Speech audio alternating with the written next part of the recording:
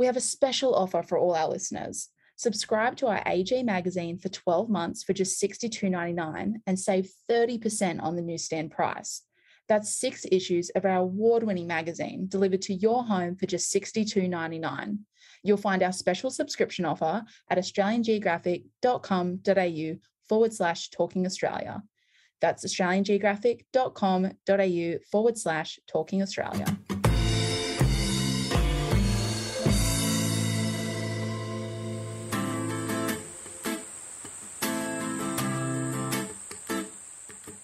Hi, I'm Chrissy Goldrick and this is Talking Australia, a podcast by Australian Geographic. Today I'm joined by Dr. Dean Miller. Dr. Dean Miller is a marine biologist, an adventurer, a filmmaker, a photographer and a writer, and he's had many articles in Australian Geographic. He also hosted the AG documentary series Australian Geographic Explores. Today, Dean is Managing Director of Great Barrier Reef Legacy, a non-profit organisation dedicated to the conservation of coral reefs around the world, and with particular focus on our own Great Barrier Reef. It gives me great pleasure to welcome Dean Miller to Talking Australia. Well, it's a bit of a strange one, really, because as our listeners would know, we normally record our podcasts in the podcast studio at Australian Geographic, otherwise known as the stationery cupboard. But because of COVID-19, we're all working from home. So this is one of our first podcasts that we've done where we're all recording in different parts of the country. So we're sort of nailing the technology to be able to bring you a podcast from where we're all in different parts of Australia. So we're in new territory. So we're going to see how we go. But so far, so good, Dean.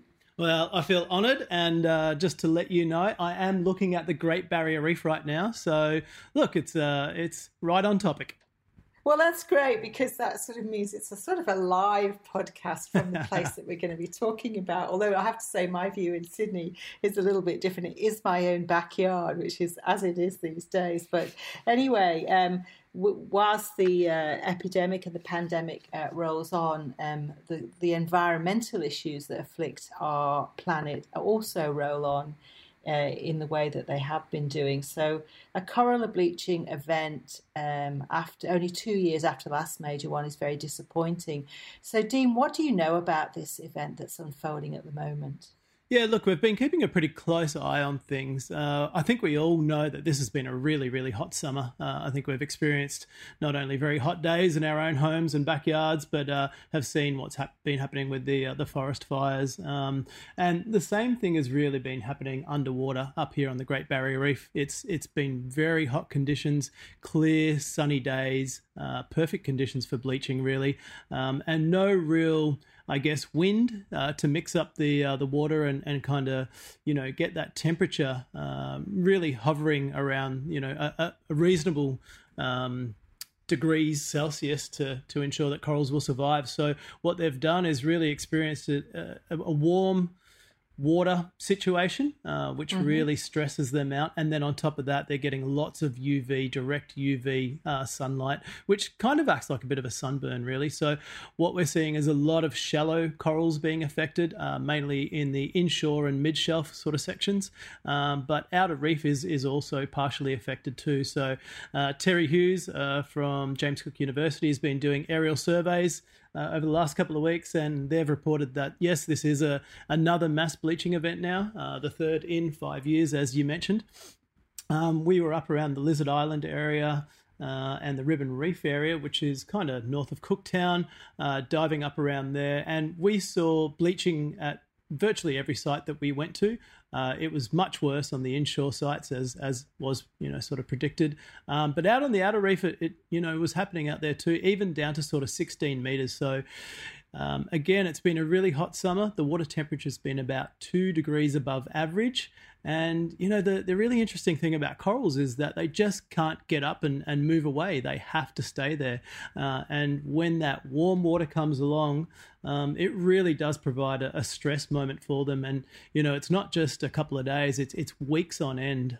So, yeah, really disappointing to see the third mass bleaching event in 5 years. The question, that we have to really ask ourselves is how many bleaching events can the corals make it through? Where's the tipping point here? And that's a real serious and interesting question for managers and scientists, and even the general public. This is our Great Barrier Reef. Is it going to be okay? That's the question here.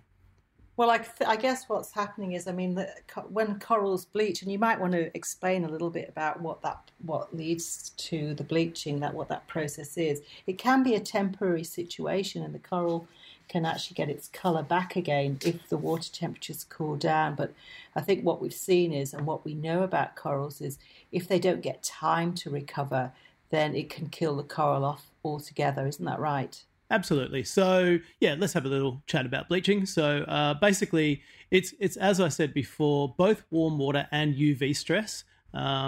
So, if the water temperature is too warm for too long, basically the coral it has a symbiotic relationship. The coral's an animal, and in its tissue, it has algae and bacteria. And the algae provides about 95% of its food source by producing sugar. So it's like you or I having leaves under our skin and basically just standing out in the sun and getting all the food that we need, which is, that'd be pretty handy until I guess when the warm temperatures come along. So the water temperature is too warm, the algae within the tissue starts to create a toxin, and the coral has really no choice but to get rid of the algae to stop making that toxin, and basically says, look, you're a bad roommate, I'm sick of what you're doing to me, and it ejects the algae. And in doing that, it gets rid of 95% of its food source. Corals are an animal. They're like a little jellyfish, really, so they've got polyps, and they're able to still feed by taking small microscopic organisms and plant material out of the water column, so they can still survive during these bleaching events. And it's called coral bleaching, really, because the algae's now gone out of the tissue, and the algae gives the coral all of its colour. So the pinks, the blues, the browns, the purples, all the beautiful colours that you see in either brochures, documentaries, or if you've been lucky enough to visit our Great Barrier Reef, you'll have seen them firsthand. So when that algae's gone, the tissue of the coral is really only very thin, and it's sitting on top of a calcium carbonate skeleton, much like the bones in our own bodies. And they're, as you can imagine, stark white. So that's why it's called bleaching, because you can see straight through the tissue and you can see the skeleton underneath. As you mentioned, if the temperature drops, the coral can survive. So bleaching's not a death sentence in itself. It's very much a stress event. It's like, having a fever. And when that fever breaks, you return mostly back to normal. But if you can't break that fever, then, theoretically the corals will die, and that's when we see mass coral mortality. So there really is, two sides of this story. So the bleaching can happen because of a heat stress event and also UV. If that stress event goes away, then the corals can recover. However, they're, somewhat impaired in the coming years for spawning events, for instance. Or if the temperature stays too warm for too long, then that's when we see corals die. And that's what we saw in 2016, 2017, is really just water too hot for too long, and we saw mass mortality. We don't seem to be seeing that this season. So thankfully we had a fairly good couple of weeks of bad weather up here, which meant windy, cool conditions, dropping the water temperature, and most importantly, really taking away that UV stress. So as you can imagine, just sitting on a beach or out in the open for days and weeks and months on end in direct sunlight, that's just too hot, too powerful, it's going to take its toll. So hopefully there's not the big mortality event that we experienced in 16, 17 this year. And but it's still probably too early to call that, as we are now towards the end of March, isn't it, Dean? Look, we've got to get out there and get underwater and have a bit of a look around. As you can imagine, with COVID, that's really difficult. Boats aren't running, and you can't get outside and do those things, which is a really testing time for, I think, scientists, the marine scientists, wanting to know what's happening with the Great Barrier Reef. But look, here's hoping, it's spared for this summer. But as again, we've got to come back to the question, how many summers can we last? And the thing about corals is that we're asking the corals to do an extraordinary thing within a lifetime. And that's because corals can live for hundreds, if not thousands of years. So, we've bumped up the temperature in the last couple of 100 years through burning of fossil fuels in the Industrial Revolution and up until now.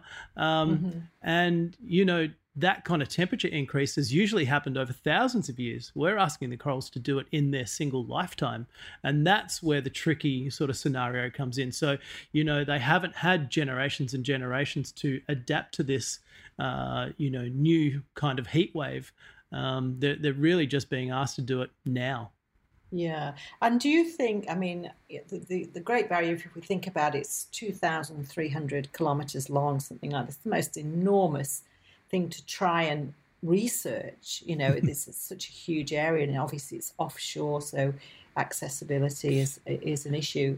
Do you think that somewhere out there in the Great Barrier Reef there would be areas that are perhaps not as susceptible as others? Do you think that there are any areas that may actually be building any resistance at all to these the coral bleaching and the warming temperatures of the ocean? Absolutely, yeah. And that's a real kind of saving grace for the Great Barrier Reef. As you said, it's a very big area. I think it's 144,000 square kilometres. Don't quote me on that, maybe 344. I can't remember exactly. Yes, it's big, all right? What we know is it's big. It's something, it's very, these numbers are almost meaningless because we need something to compare it to, but certainly you can fly over it for quite a few hours. Yeah, I think it's the same size as Italy, I think they keep referring it to. Look, it is big. There are 3,000 individual reefs. And if you can try to imagine if you took the water away, what that would look like as a geographical structure, it's kind of like, a big sort of open plain with lots of hills and mounds and long sort of expanses of substrate. And so now throw the water back on top of that and throw tides and currents and things like that. And you're going to get extraordinary amounts of water movement that's really hard to predict. Now, when you get that water movement, you get changing in temperature. Alongside the Great Barrier Reef is the Coral Sea. That's 2,000 odd meters, within probably a kilometre or two of the edge of the Great Barrier Reef, and there's lots of nice cool water down there. So that's why we see on the outer Great Barrier Reef, they tend to be a lot more protected than, say, the inshore and the midshelf, because the inshore and the midshelf, tend to live in sort of shallow, turbid water areas that heat up much quicker.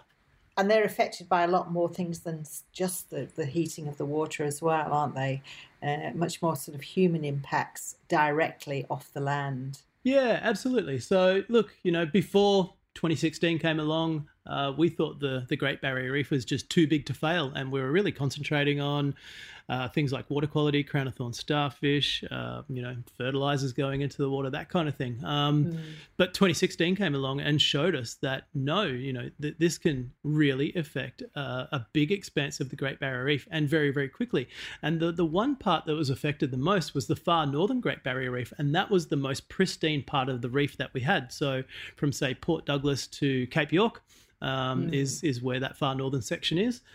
There's really no massive population centres. There's no huge farming. There's no river outputs that would take farming effluent away onto the Great Barrier Reef itself. It was the best reef that we knew, and that's the part that bleached the most. So the take-home story there is, you can do everything you want to reduce water quality and crown of thorns and all those other things. And look, we should still keep on doing that. But when bleaching, or when, warm water comes along, there's no escape. And so we've got to address both things equally. And I think that's what we're not seeing. We're seeing a lot of on-the-ground activity and, addressing water quality and crown of thorns starfish. Yep, that's great. Absolutely. Let's try to build up the resilience of the natural system.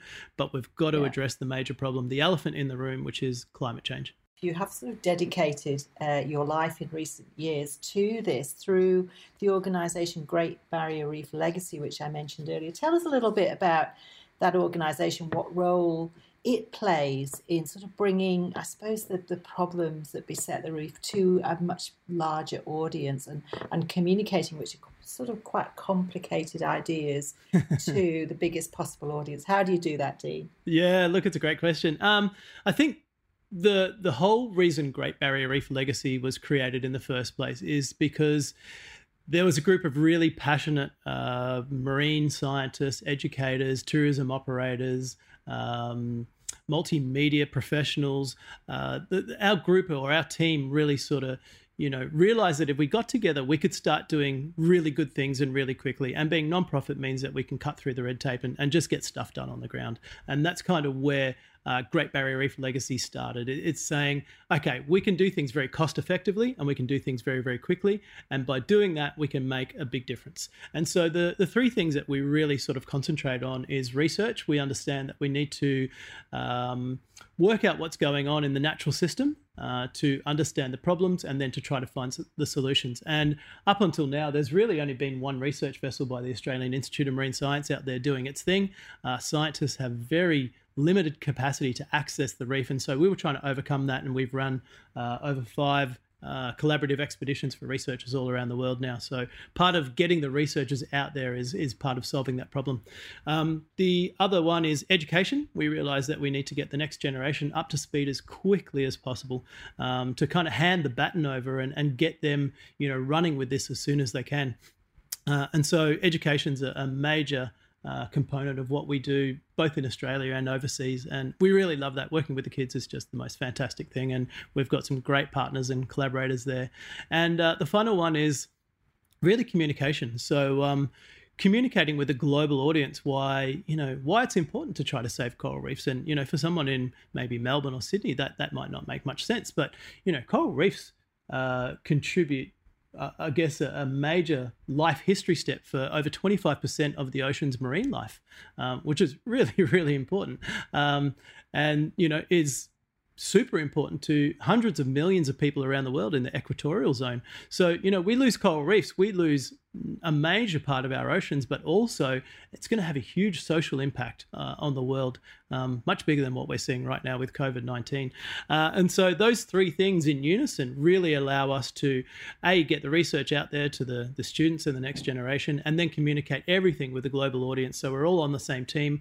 This is a global problem which requires a global solution. So we better start playing as a big team. So that's really where Great Barrier Reef Legacy evolved from. And since 2012, which is when we started, we launched in 2016, and we've run, as I said, 5 major research, education, and multimedia expeditions now, for a range of different reasons. The first one was to go up into the far north and find out what had happened underwater after the 2016 bleaching event. Again, we sort of, we had the aerial surveys, but no one had really got underwater and worked out what had happened. So we took a team up there of experts from Australia and around the world, and we searched for the supercorals, the ones that had survived. And that was a really important sort of component. We knew that corals had really been impacted, but where were the survivors? Who were they, and where did they exist? And that's coming back to sort of your question about, are there spots that are really good still? And the answer is yes. And you did on that expedition, I think that in around November in 2018 that you went up there. You did actually discover a very large area of reef that was untouched. Yeah. That's what you called a super site. Yeah, we called it the Legacy Super Site, or Dr. Charlie Veron called it the Legacy Super Site. We found it in 2016 actually with our team, and we'd sort of been just diving around looking for really, where corals had survived, and happened upon this spot. And it's about 200 or 300 meters long by about 30 or 40 meters wide. So it's a small section of a larger reef, and it was absolutely phenomenal. And Dr. Charlie Veron, who's also known as the godfather of corals, he's spent his entire life researching, describing, and naming corals, got out of the water, and he'd sort of almost given up hope on the Great Barrier Reef. And then we found this site, and it had over 205 species of corals in one section. Now, to put that in perspective, there's about 400 species on the Great Barrier Reef. So this one site represented over half of all the known corals that we knew on the entire Great Barrier Reef. So it was nature's biobank, really. It was an absolute hotspot of biodiversity amidst this kind of, desert of devastation.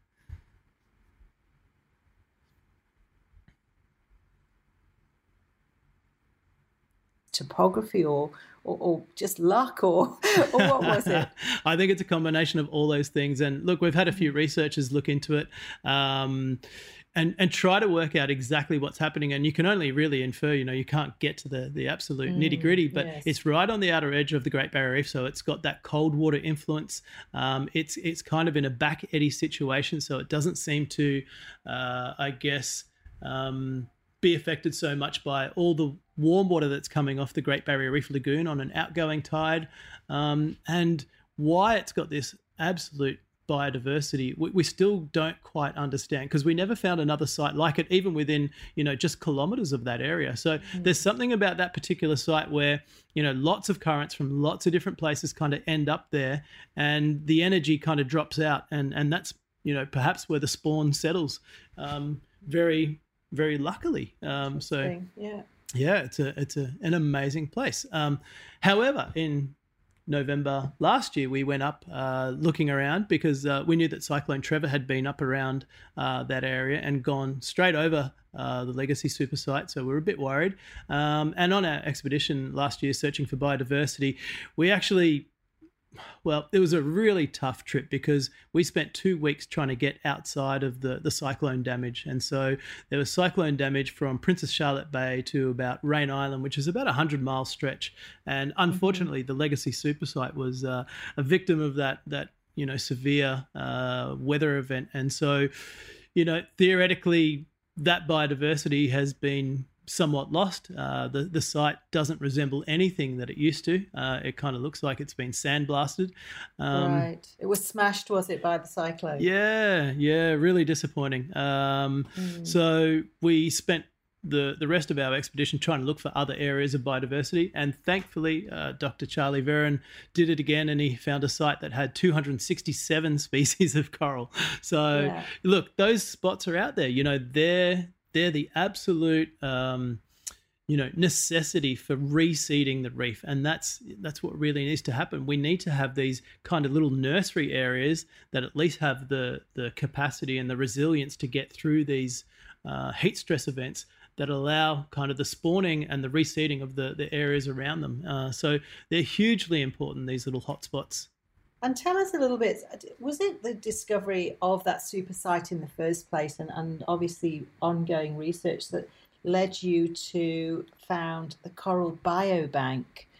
Do you want to tell us a little bit about that initiative that GBR Absolutely. Legacy is now involved in? Yeah, no problems. So we've just launched a project called the Living Coral Biobank Project. And basically what we're trying to do is collect all living specimens of all species from the Great Barrier Reef and then around the world. So there's 400 species of corals from the Great Barrier Reef, and there's 800 species of hard corals from around the world. And what we plan to do is build a special holding facility here in Port Douglas and basically house living fragments of those corals. And the really interesting thing about corals is that they are one of the only animals or organisms out there that kind of can live in perpetuity. As I said earlier, corals can be up to 100 or hundreds of years, if not thousands of years. So they have this ability to just keep living, which is really, really extraordinary, but makes them a perfect candidate for a living coral biobank. So like the seed banks that we have around the world where we've collected genetic material, it's exactly the same scenario, except that we're going to keep living fragments alive. And there's one really important reason for that, and that's because corals have this symbiotic relationship with the algae and the bacteria within their tissues. So not only are we keeping the corals alive and that genetic material, but also they're symbiotic partners. And they're the really important ones because they're the ones that are kind of deciding the fate of corals right now, because they're the ones that are affected by the heat stress events. We've hooked up with a partner called Cairns Marine up here in Cairns, who's an absolute world leader in coral husbandry and transport, and they're going to help us collect the corals and keep them alive. We've also partnered with Dr. Charlie Veron. He's going to be doing all the underwater identification.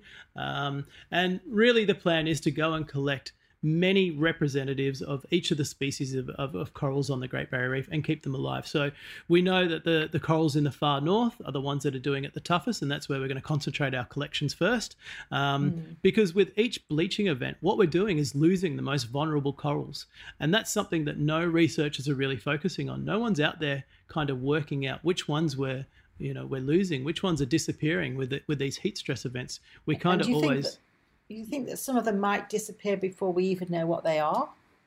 Yeah, there's a possibility. In 2016, Charlie discovered one, if not three, new species of corals at that legacy super site. So there's, thousands and well, the ability for us to know everything on coral reefs is, impossible. So, we don't even know what we're losing. And I think, we always talk about corals, but we never take into consideration that you can't have a coral reef without coral, right? So they're the kind of the foundation or the building blocks of this amazing, incredible ecosystems, some of the most biodiverse communities on the planet with, hundreds of thousands of different individual animals representing thousands of different species, in 10 square meters.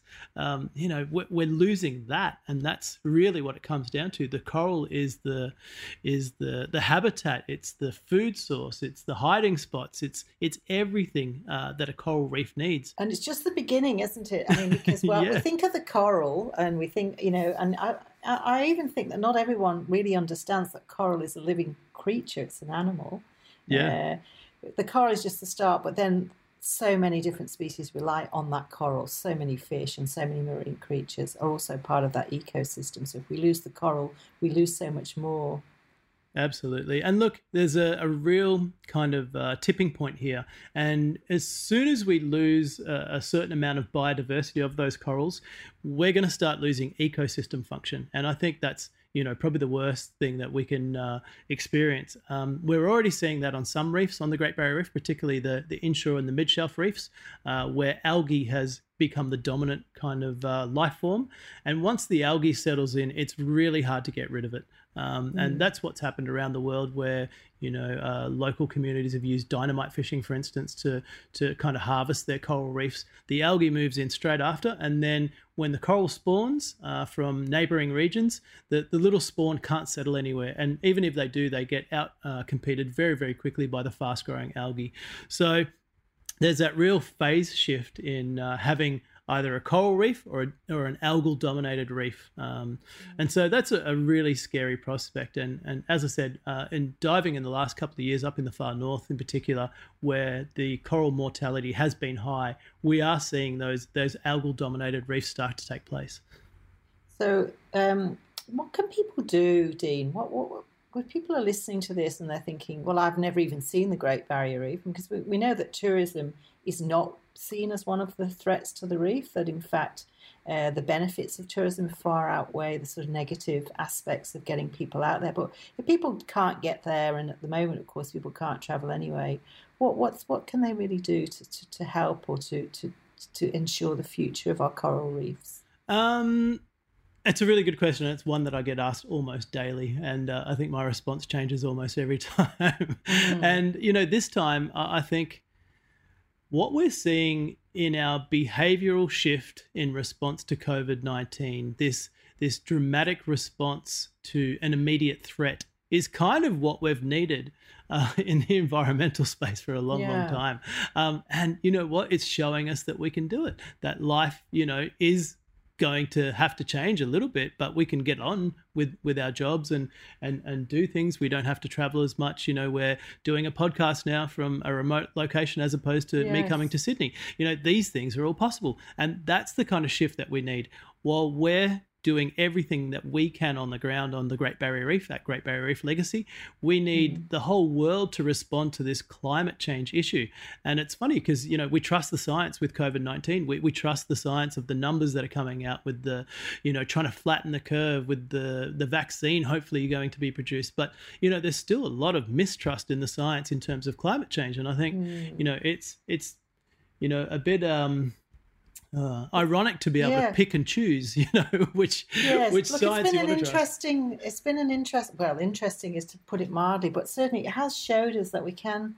I mean, we've been forced to completely change our lives over the last few weeks, and as you say, we're trusting in the scientists. So we're not arguing with them because, our lives we're all personally affected and personally immediately in danger from this virus. So it does give us hope for the future in terms of being able to respond to other emergencies that are maybe not so obvious and maybe don't affect us as directly as we see COVID-19 affecting us. But well, look, it's great to hear from you, Dean, about that this year's bleaching event may not be as bad as the one 2 years ago, and we wait and see to see what actually is the upshot of that when people can get back out there. But we're very proud of the work you do. Australian Geographic is a media partner for Great Barrier Reef Legacy, so we do whatever we can to help you communicate your message. And we appreciate also the fact that you get citizen scientists out onto the reef. So as well as getting scientists out there, you get lay people out there, and they can also learn and become ambassadors for the work that you do. Absolutely. And look, we love working with Australian Geographic, and we have a motto here at Great Barrier Reef Legacy, and it's only together there are no barriers too great to save our reefs. And look, that could not be more true right now. We all need to work together. And, we're part of a big team, a big global community that is facing another global crisis, which is climate change. It's a long-term one, but we've got to come to the challenge, and I really think we can do it. I think we can. I love your belief and your enthusiasm, and it's a great message. So look, I'd like to say thank you to you, Dean, for joining us on Talking Australia today. My absolute pleasure, Chrissy. Thank you so much. That's it for today's episode of Talking Australia with Dr. Dean Miller. If you have any questions or comments, feel free to reach out. Write us an email at podcast@australiangeographic.com or find us on Instagram @Australian Geographic. And if you go to australiangeographic.com.au/Talking Australia, you'll find special offers for our listeners. So don't wait and go to australiangeographic.com.au/Talking Australia. Also, make sure to subscribe to the podcast on iTunes, Spotify, or wherever you get your podcasts from, so you'll never miss an episode. Thanks for listening. Until next time.